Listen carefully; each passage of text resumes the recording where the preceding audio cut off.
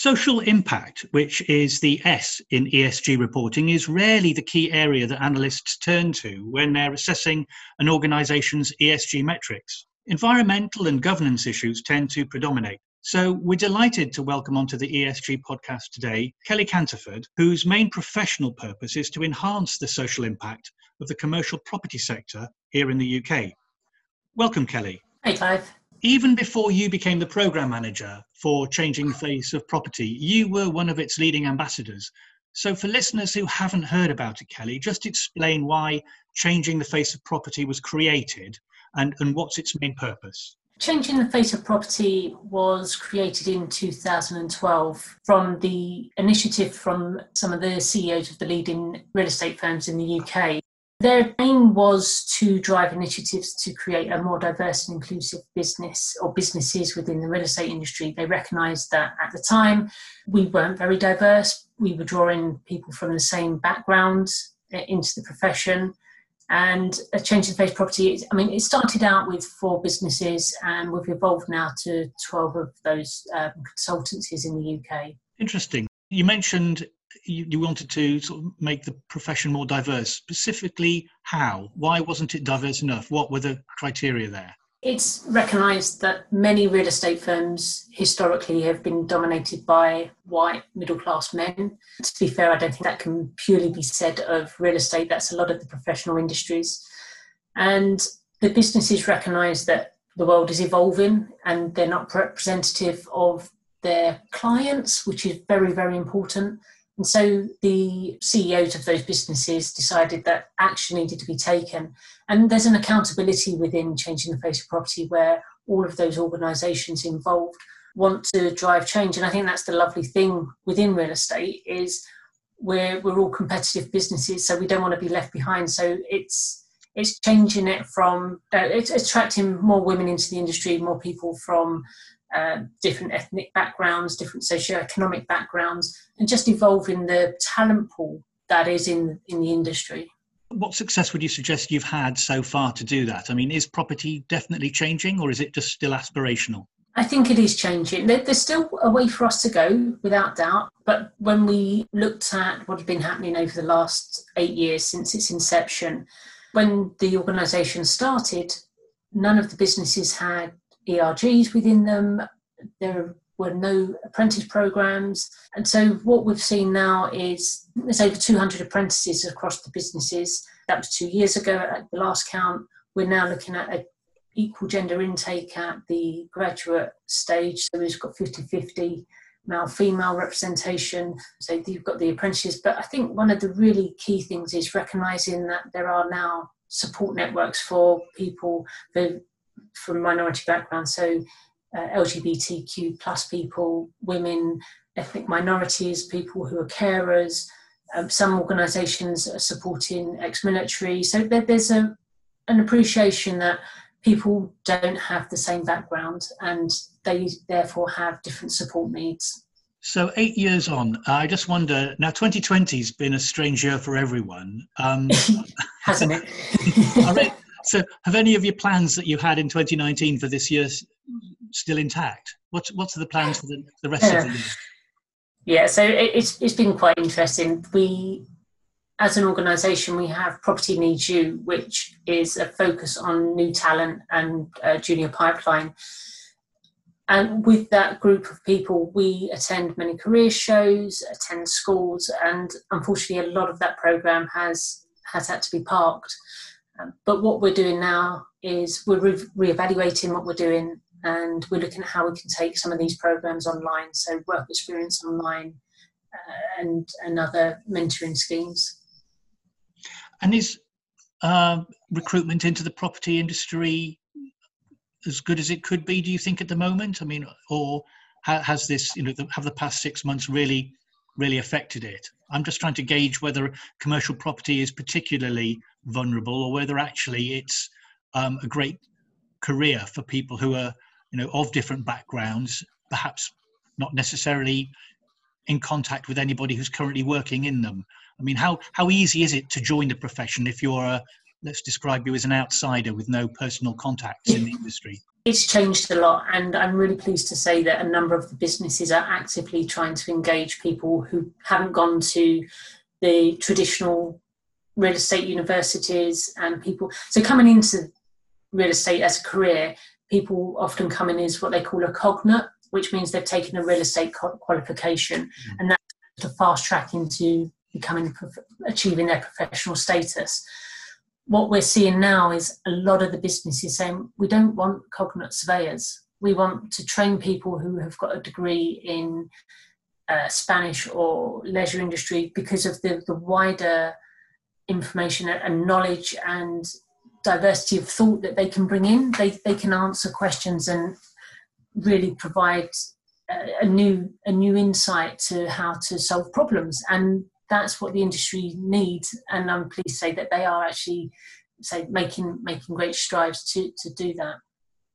So that's what's happening at the entry level. Mm-hmm. So the ESG Foundation was created precisely to maintain the spotlight on senior leadership's responsibilities to society. Talking about the S of ESG here. Mm-hmm. How well do you think the property sector is doing specifically in this regard at the moment? That's interesting. I think a few years ago I perhaps would have been cautious around this as a question and how it would be fielded, but I think I'm really pleased to say that there's been a real gear change. The senior leaders have acknowledged that there more needs to be done, and we've seen a lot of that growth. And what's really pleasing to see is that the leaders recognise that we need that diversity, but also that to keep people, we need to look at the culture and behaviour of people within the businesses who are those people that are currently there. And so they're looking at the retention and how we can keep people in the industry, because it's all fair and well saying that we're bringing in people from minority backgrounds and we've got 50-50 gender mix, but when you go up the professional chain or the promotion levels, you see that shift. If you look at many of the boards across not just real estate companies but across the professional bodies, industries, there is a low representation of women, but there's a really, really low representation of people from ethnic minority backgrounds.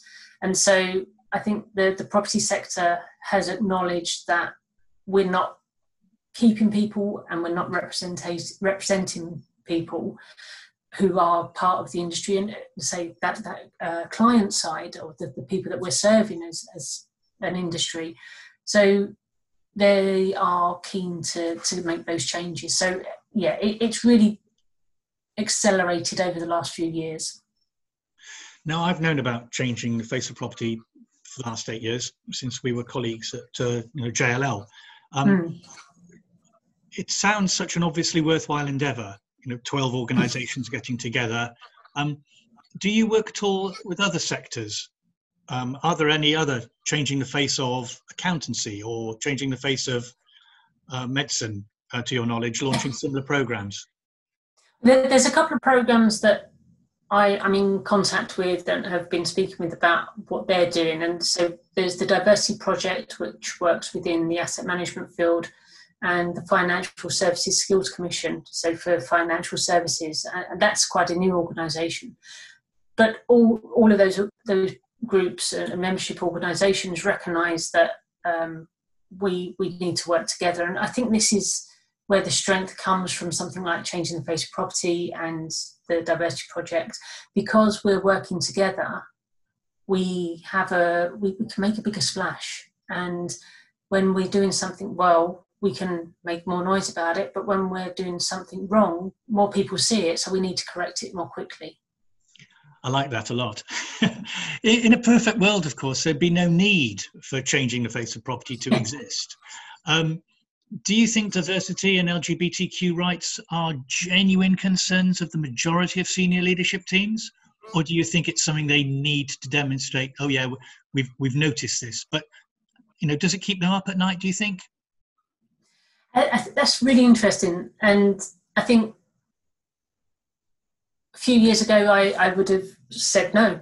But in July, we ran a Pride in Property program, and I interviewed 8 CEOs on the podcasts, and we were discussing how important it is to support people, LGBT colleagues, and the various initiatives that they're carrying out. And so I think that, and actually one of the people that I interviewed said, I wouldn't have had this conversation with you 5-10 years ago. It just wasn't something on my consciousness. But I realise now that we need to create an environment where we have a sense of belonging and a sense of a culture where people can be themselves. And therefore, this is a much bigger thing than just making sure we've got a nice coffee machine and we've got a golf putting machine that people can practice while they're on the phone to somebody that's once upon a time happened in the office.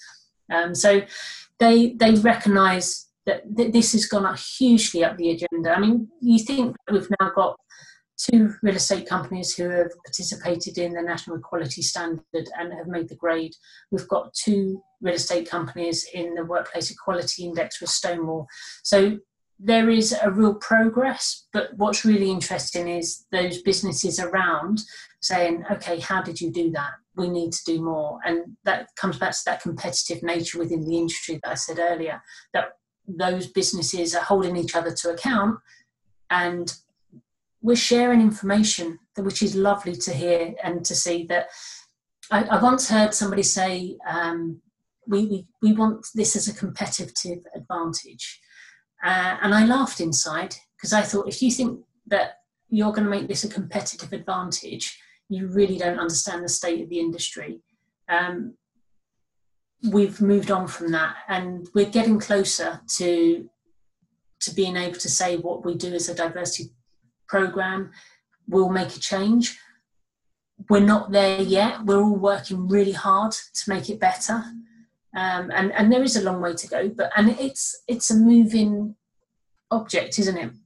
As soon as we've got one thing done, there's something else. And what's really interesting around the movement this year, I think, and it's really been highlighted by the lockdown, people are sharing their home lives to a degree that nobody has done before. So if you had a problem in the office, you could go home to your sanctuary, whereas now you're online constantly. People see your home. If you're in a mixed race relationship, if you're in a same-sex relationship, people may see that, and it could be that you're then exposing part of yourself that you had kept hidden because you weren't comfortable at work. So it brings a new a tilt on management and engagement and just what needs to be done. So we've seen a real shift in how people speak to employees and support employees. That's an observation I've heard several times about people opening up their personal life to their professional life, and it's making everybody think differently. Actually, my final question today brings us back specifically to ESG reporting, and I know we're at the season where people are beginning to collate and draft their annual reports. But in the annual report of a publicly quoted company, as an expert in social impact endeavours, like as you are, what kind of actions do you think management teams should look to be reporting about on an annual basis? It's essential to break down the demographic, how people fit in within the structure, the board level, or diversity of people at each level within a business. There needs to be a full disclosure. So for Changing the Face of Property, we're currently in a review of our strategy, and it's a conversation at the moment that we're having. What do we want to tell the world about our businesses? And what are we... I would say, what are we comfortable saying? But what are we uncomfortable saying? That's the thing that we need to publish. What is it that when you talk about, you go, oof, I can't believe we're at that point. I can't believe that our gender pay gap is still this. Publish it. And then next year, let's see an improvement on it, because this is what we would like to see as a collective of businesses saying, okay, we will publish who we are, what our business looks like, where people have come from, what their educational background is, just so that we can see who's here. And that links back to the old adage, doesn't it, in business, that if you don't measure it, you can't manage it. Oh, hugely, yeah. Once again, listener, we've been beaten by the clock, so I'm going to have to leave it there. But let us know if you found this podcast interesting and helpful. And if you did, please pass the pod on to your friends and colleagues. And Kelly, before you go, just let us know what's the URL for Changing the Face of Property. If anybody wants to track, what your strategy is doing and where you go, just give me the link again, if you would, on the podcast. So we are on propertyneedsyou.com. And so, if you look on there, that links through to our junior pipeline, and will also link through to our other initiatives when we put them online. Thanks very much for your time, Kelly. We will definitely speak to you again. If you did like the podcast, all I'd say to you, listener, is tell your friends. Thank you very much.